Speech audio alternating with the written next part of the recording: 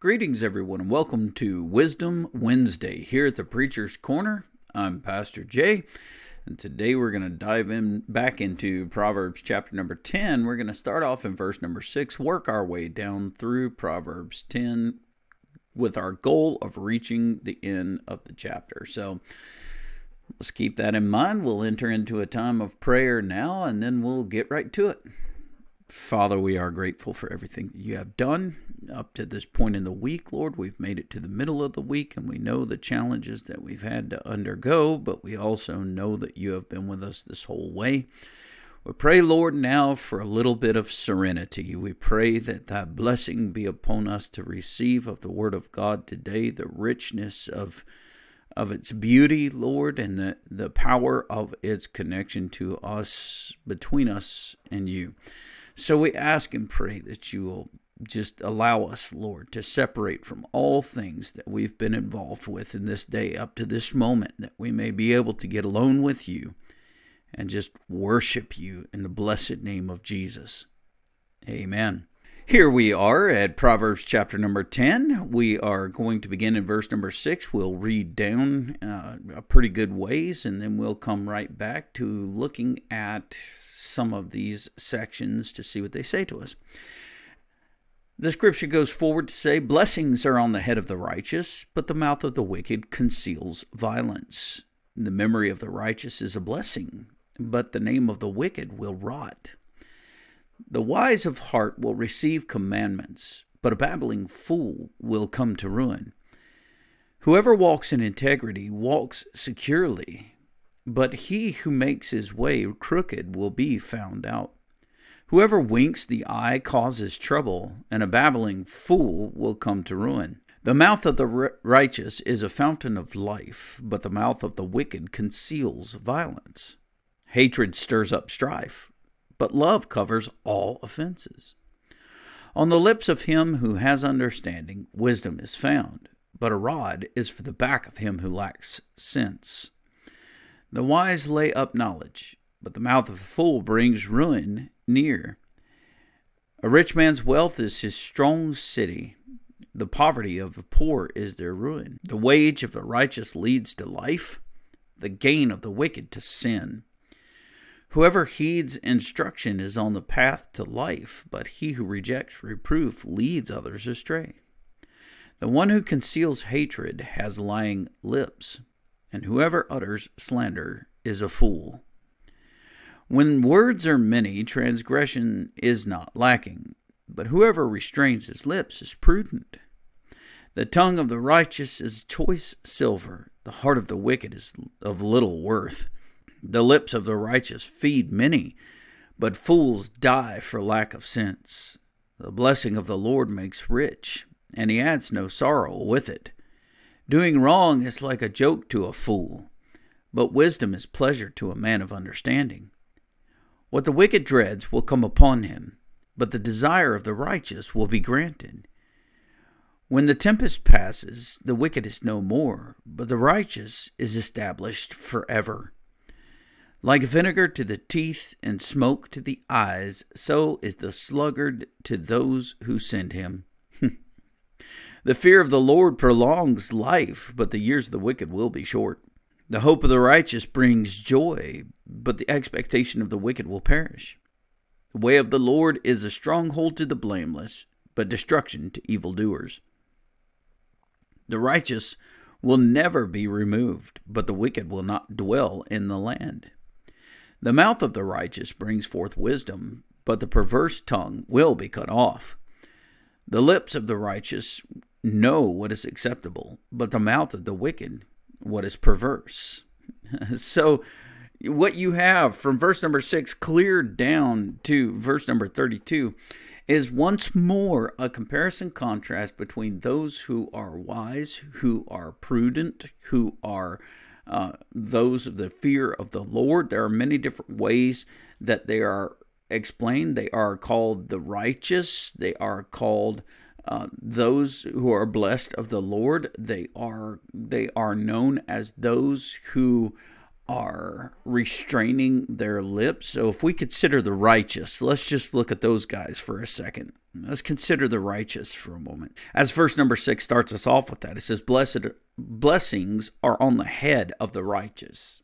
And so this sets the stage for us to consider the direction of our life today, is because we understand that the difference between those that are blessed under the Lord, those that are serving the Lord and faithful to his cause, that are receiving of the blessings, and then there are those who are considered to be wicked. Now, the wicked, as we might think, when we consider wickedness, we think about those that are in prison and those that are cruel to others. We think about those at work who are mean and hateful and hard-hearted. We think about those that don't speak to us, that don't have anything to do with anybody, and we think about the gossips and the busybodies in the community. We think about all of these different people, and we lump them together as concerning being wicked. We put them all together in this little pot and say, well, that's the wicked. The interesting thing about that is that you have been and possibly still are some of those. So within every person, there is a measure of wickedness that exists because you have an old nature. Remember, because you got born again, we lift up our hands in praise and shout hallelujah to the Lamb who gave his life for us. And so there's no question about the reality of salvation. That's what I'm talking about. But even Jesus knows that once you enter into salvation, you still have an old nature that you must battle with.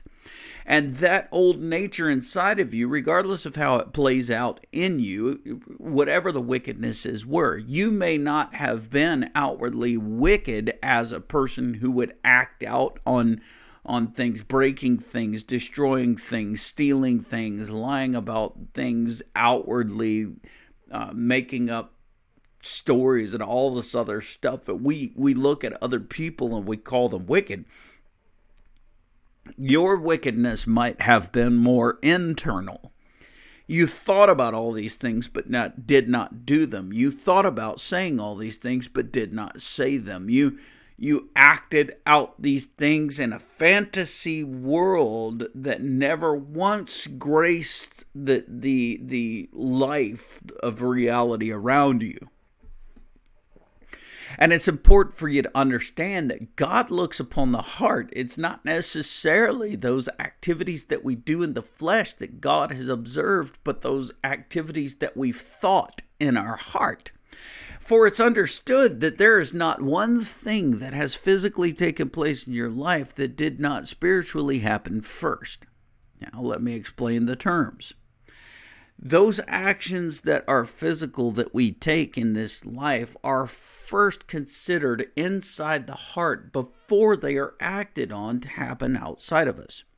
The scripture would paint the picture of the difference between that which is called iniquity and that which is called sin. Iniquity is that which happens inside the heart that is thought about, that is processed, that is considered before sin takes place, which is the action of the thought processes, the activity that comes about because you've thought it in your heart. As the Proverbs will tell us, as a person thinks in their heart, that is what they are. It's very important for us to make this distinction that the wicked, in many cases, may not be those that we can personally see with our eyes, but may be those around us who exercise a fantasy world that they've never acted on outside in their reality around them, so that they're so wrapped up in the thoughts of their heart that they seem introverted, that they seem peaceful, that they seem quiet, that they seem pleasant enough and never to harm or bother or mess with anyone. They just kind of keep to themselves. But the whole time they're engrossed in this fantasy world that's inside of their heart, in their mind. and they're looking at you, and they're acting out all manner of things that are going on in their heart, but never once would they say such a thing. Never once would they make an initial action or reaction in real life, because of how deep their internal fantasy world goes. And there are several people of this nature. And so you'll find that there is a great deal of difference between the righteous and the wicked at this point, as those that would be surrendered unto the Lord, whether they're outward in their activities, whether they're inward in their activities, that they stand righteous before the Lord as surrendering to His will and accepting of His word to live thereby. And on the antithesis to this is the wicked hiding themselves in plain sight, the wicked trying to mask and mimic all things of the righteous, that they may be considered by mankind in this life to be righteous, and yet the whole time lying to themselves as well as lying to everyone else will be discovered by God in the end. So it's very important for you to search out the matter inside your own heart. Ensure that you're not living a double life, but that you're living a surrendered life. Now, let me explain that as well. For a very long period of time, I myself here talking to you lived a double life. Every time I would put on my military uniform, I would switch into a military life that would go out into the field and be the biggest wretch you'd ever met in your existence. Very hard, very firm, very vocal about the way that the job is going to get done. Very vengeful and things not happening the way that the old sergeant wants them to go. Very tough to be around in the field. When out in maneuvers and operations. But when I'd come home from that and put on the civilian clothes, all of a sudden is the godliest person you'd ever want to meet.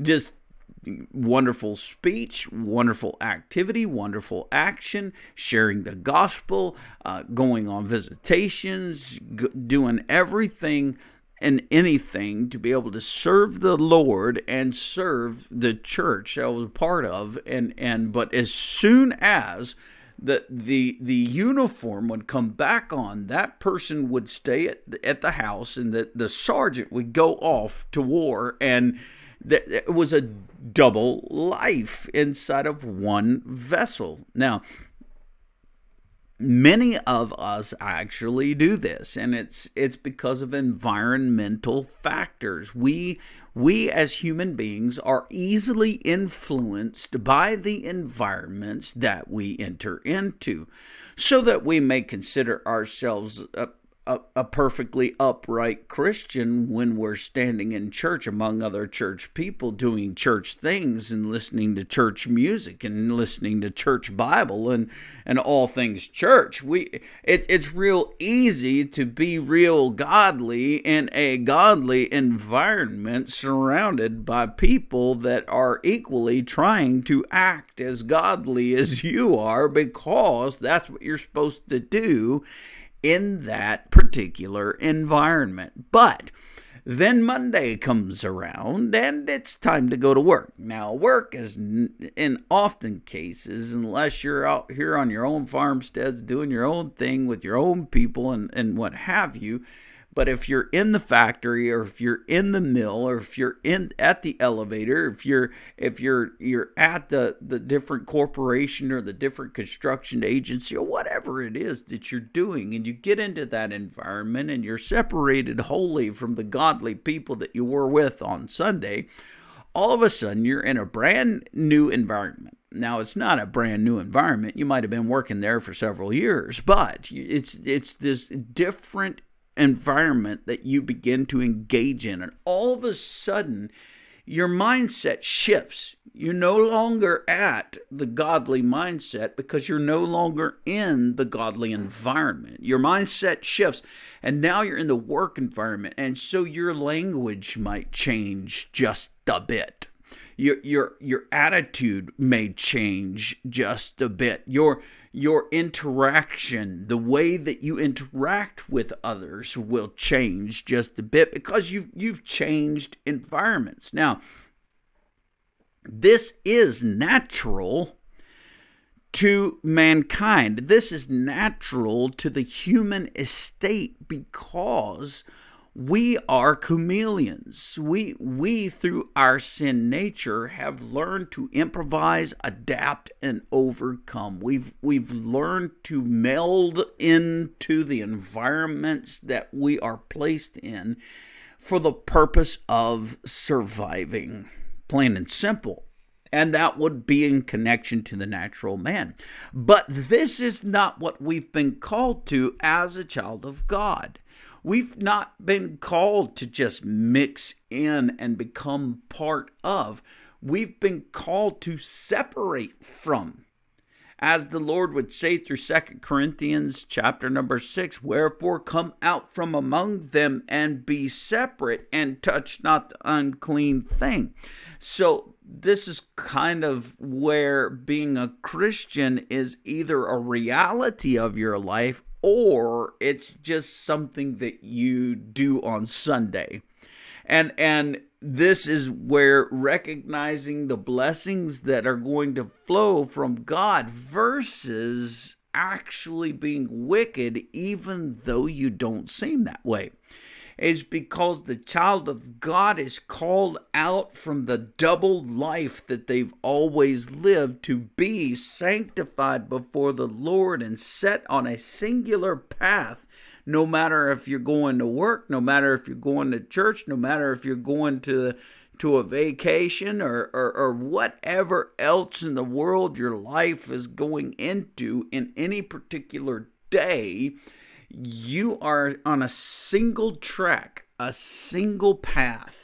And that path is very narrow, by the way. It's not broad to be able to become whatever you need to be able to become in order to be able to do this thing, in order to blend in and not be seen as different, odd, or strange, but that you accept the surrender to that way, which is Christ, and to not waver from it, so that you are as equal a Christian on Sunday as you are on Monday, as you will be on Saturday, so that you can roll back over on Sunday and still be the same person yesterday, today, and forever. That your message remains consistent to the gospel, that your life remains consistent to the service of the gospel, that no matter what environment you're in, you're always sharing the gospel, that it becomes your soul. That the very word of God becomes your soul. That it's what you talk about instead of football. That it's what you live and breathe instead of any other sport that might be of pleasure to you, or any other thing that might be enjoyable to you. That the word of God takes that place so that you can bring it into football. That you can bring it into those things that you enjoy. That you bring it into the work environment. That you bring it into. And so that is where being righteous is going to be divided from the wicked, all the rest of this chapter from 6 down to 32.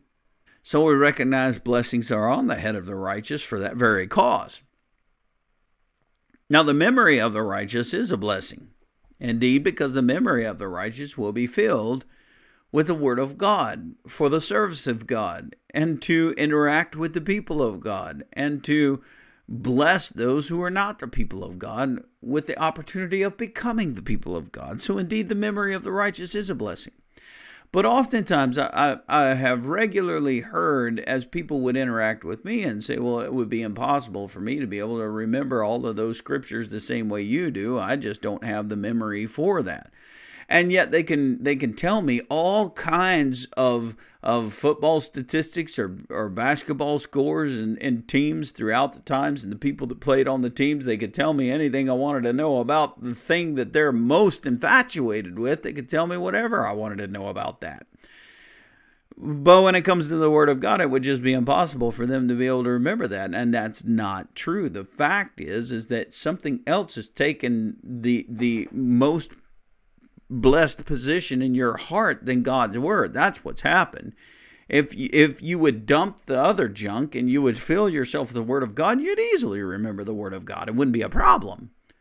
But people find it so difficult to retain information from the Bible, retain information from the preaching, because they're so full of all this other information that doesn't matter. In the world, it doesn't matter.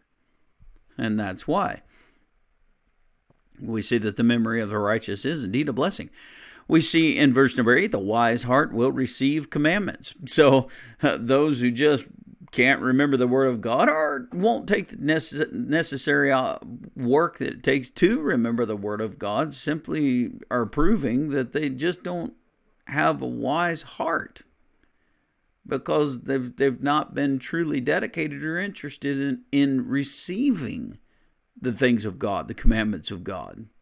You say, well, we are not of the Old Testament. I get that all the time, and I don't understand why. The writings of Paul are just as much the commandment of God as the writings of John, as the writings of Revelation, which everybody's enthralled with anyways, as the writings of Proverbs that everybody wanted to hear of. Well, why is it such a challenge when we ask about remembering the Word of God and receiving those things in their heart that they all of a sudden become so frustrated with you? That they all of a sudden say, well, I can't do that. You've got a memory about it. I don't have. When you can remember all of this other junk. You see, the reality is that you don't want to remember. And don't get upset because of the truth. Just deal with it. You don't want to receive it. You'd rather have all this other junk in your life than you would the Word of God be in your soul. And you know what? That's the blessing of this thing, is that God has given you over to that reprobate mind. If that's the way you're going to go, God's not going to hold you down and beat you up. God's not going to do any of those things. But don't make the mistake that God's not paid attention to this, and that there won't be an answer given to you at the time that is necessary. When He meets you face to face, you're standing outside those gates of the New Jerusalem wondering why you can't come in, because you didn't invest in the things of God while you were alive. God makes a promise, and His promise is sure. And you may well be standing in that new earth, but you won't be in that new Jerusalem, because, praise God, you didn't take the time to invest in the Lord. Why in the world should the Lord take time to invest in you? Was it not said by our Lord Jesus that those who are ashamed of the Father before men on this earth, that the Father will be ashamed of them, and those that deny Him on this earth will stand denied before Him in heaven? And why in the world do you think that you can not care about any of the things of God because of all the enjoyments and pleasures of your own personal life at this given time, and that you're just going to satisfy the desires of your flesh while you're alive, and that you think that God's just going to be so happy to see you when you die that you could live a life of a wretch and yet have prayed a prayer at some point in your life, so you're just certain that you're going to go on to heaven even though you live like the devil, and that everything is going to be great? What in the world gives you that even idea? Where did you get that idea? Does it come from generations of people that said they were going to heaven that didn't make it there because they carried the same ideal? Well, friends, just understand, if it's possible to be able to burst that bubble today, I sure would love to be able to burst it, because that's not the reality. A surrendered life is a life blessed of the Lord.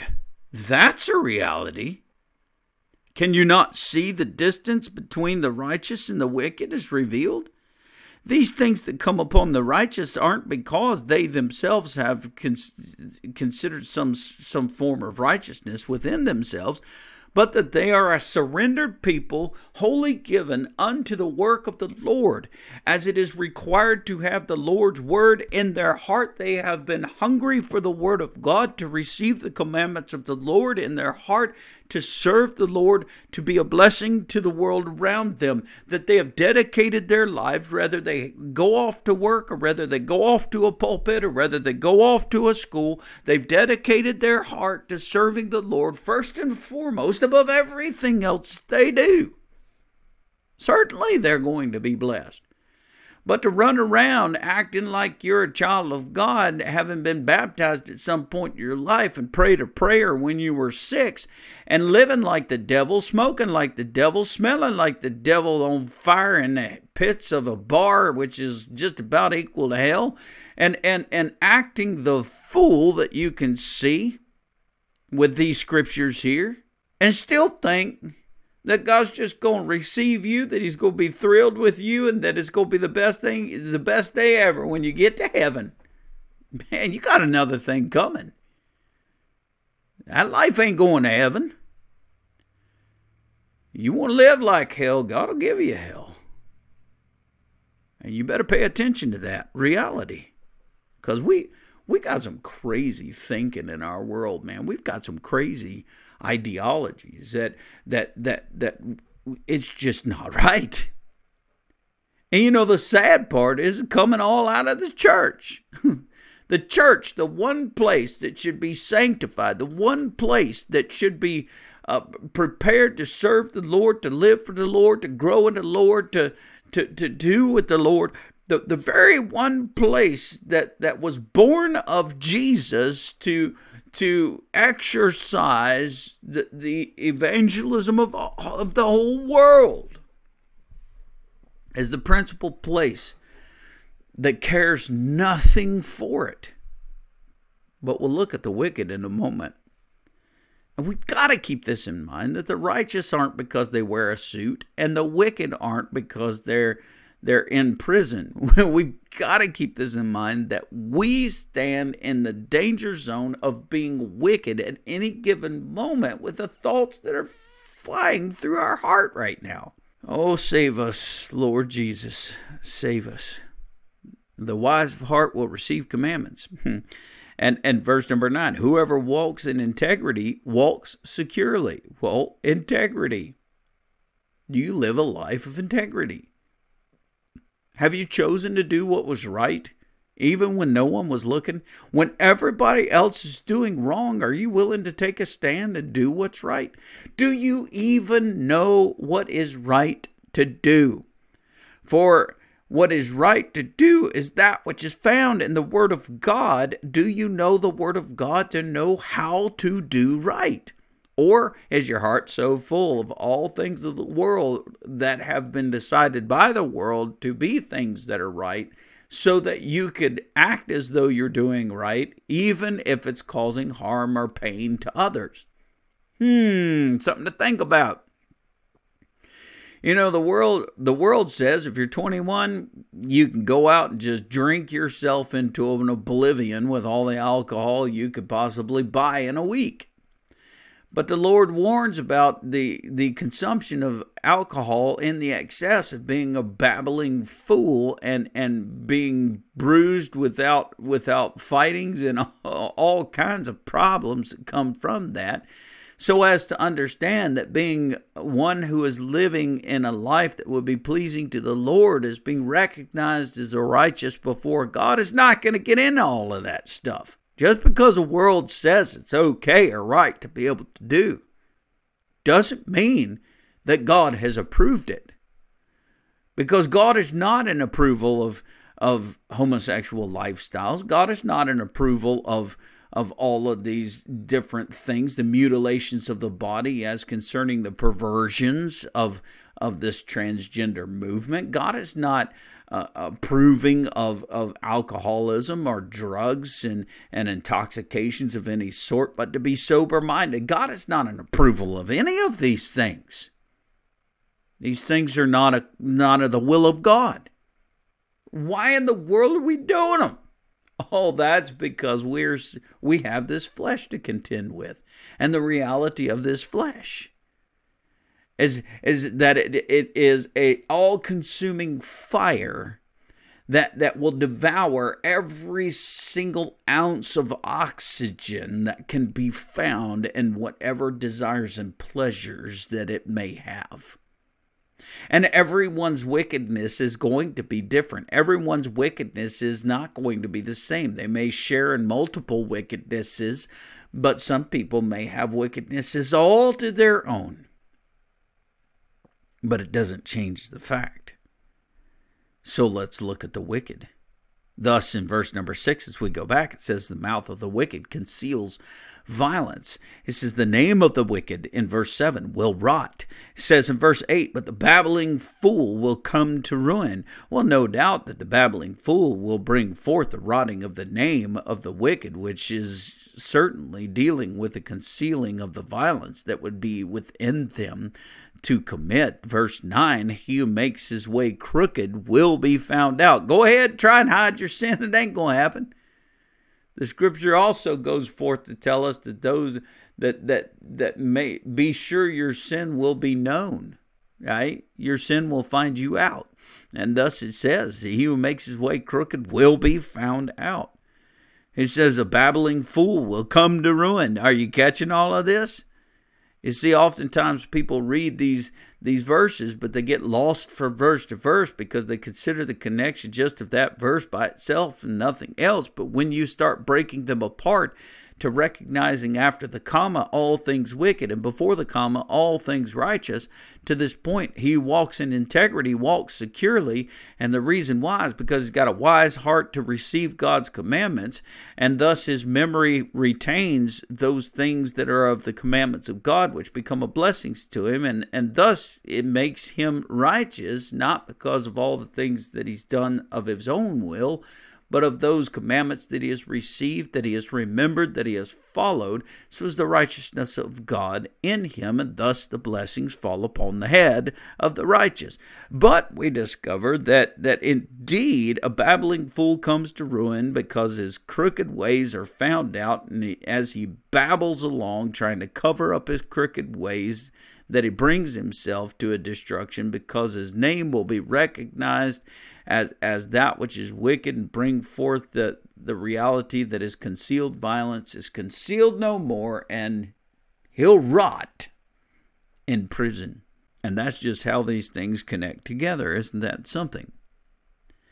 Thus he comes down and says, the mouth of the righteous is a fountain of life, but the mouth of the wicked conceals violence. Well, wouldn't it be nice to be able to speak to people who would bring forth the message of life into your heart? You're having a hard day and somebody just loves on you and shares a little Jesus with you. Or you're having a hard day, somebody finds out why you're having a hard day and then starts pumping up that hard day with confirming messages of how hateful the other person is, how wicked they are. They start gossiping, they start babbling on about that other person and how you don't need anybody and how you be your own person and how you're okay by yourself and that you don't have to answer to nobody and that you're somebody special. And all of a sudden they build up all of this wickedness that ends up in verse number 12. Hatred stirs up strife. Bam. Now, I know plenty who are in this camp, just talking and talking and talking, babbling along, as the scripture would say, prattling with their lips. They're babbling on about all things hatred so that they create an environment of hatred around themselves. But look at what it says in verse 12. Love covers a multitude of sin. Hallelujah, love covers all offenses. You know, when Jesus died, it's because the Father's love was so great for you that he was willing to shed his own son's blood just to cover all your offenses and receive you back unto himself. You know, and that's a powerful thing, because some may have few sins, but people like me, we had many sins, many sins. But God was willing to cover them all with the blood of Jesus just to be able to receive you as a child unto himself again, to put you in the right estate, back in the right connection with where you belonged in the beginning, in a fellowship with God. Now that's love, and that covers all offenses. Now, on the lips of him who has understanding, praise God, wisdom is found. But a rod. Now, we don't like to think about a rod because, well, let's change that. We don't mind the idea of a rod being applied to other people, but we don't like the idea of a rod being applied to us. He says, but a rod is for the back of him who lacks sense. Now, granted, we have this concept of a rod being there for children as they're growing up because in a majority sense, they're senseless.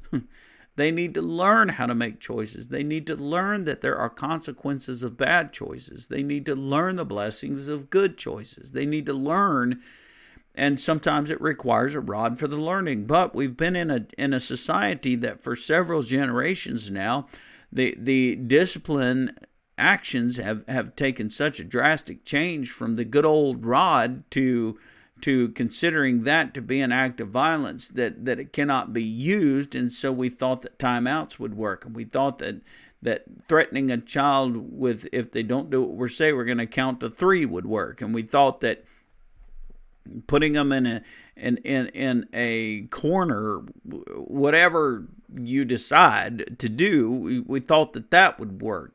Ultimately, none of it worked, so we drug them with Ritalin and slam them in front of a TV just to try and keep a little sense of order.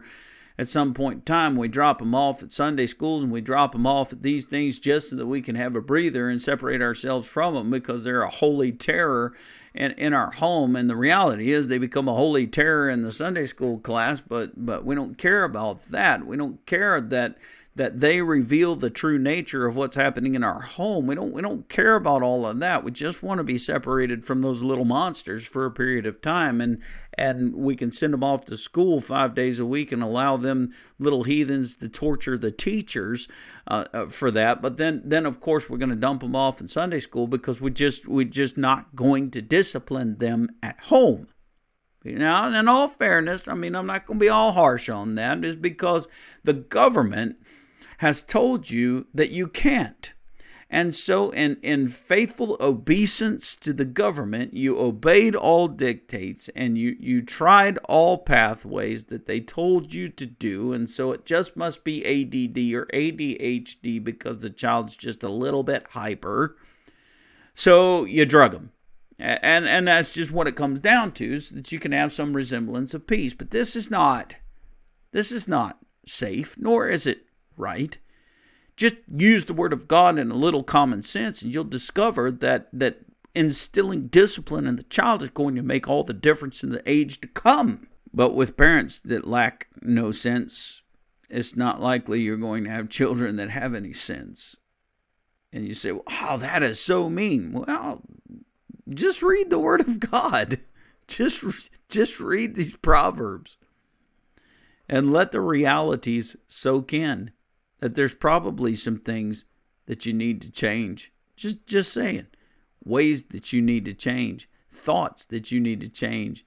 A life that may entirely need to be transformed by the renewing of its mind to that good and perfect and acceptable will of God, instead of following all the dictates of the world. And thus, it comes down to the wise, in verse number 14, the wise lay up knowledge, but the mouth of the fool brings ruin near. The one who conceals hatred has lying lips, in verse number 18, and whoever utters slander is a fool. There's plenty of slander uttered on Facebook, isn't there? There's plenty of slander going around about plenty of topics on Facebook and all this social media. And whoever, you see this, one who conceals hatred and one who utters slanders, lying lips of a fool. When words are many, transgression is not lacking. Amen. But whoever restrains his lips is prudent. Yeah, because restraining your lips means restraining your words, which means restraining your thoughts. Very important concept there. Tongue of the righteous, choice silver. Heart of the wicked, worth nothing. But needless to say, our journey here is done. Let's see if we've we've gotten sufficiently far, and if you have any questions concerning the rest of this chapter, you can go ahead and ask on. But next week, I feel that we'll just go ahead and move on to Proverbs chapter number 11 and start getting into all things Proverbs 11. So that'll be a thrill. Hope this has been a blessing to you today. Some hard truth, but truth that's needed in our modern day to be able to transform the people of God into becoming the people of God instead of an image that really doesn't match up with Him. Father, we pray that you will bless us, give us wisdom today, that we may receive it to our souls and be transformed by it. We ask that you will bless us in every way, Lord. And Father, we're just thankful in Jesus' name for your kindness, your love, and your salvation given toward us. And it'll be well with our souls to praise you today. Amen. All right, guys, God bless you. Keep you, cause His face to shine upon you, and I'll catch you tomorrow for 1 Corinthians somewhere. Somewhere in 1 Corinthians. Amen. Take care, guys.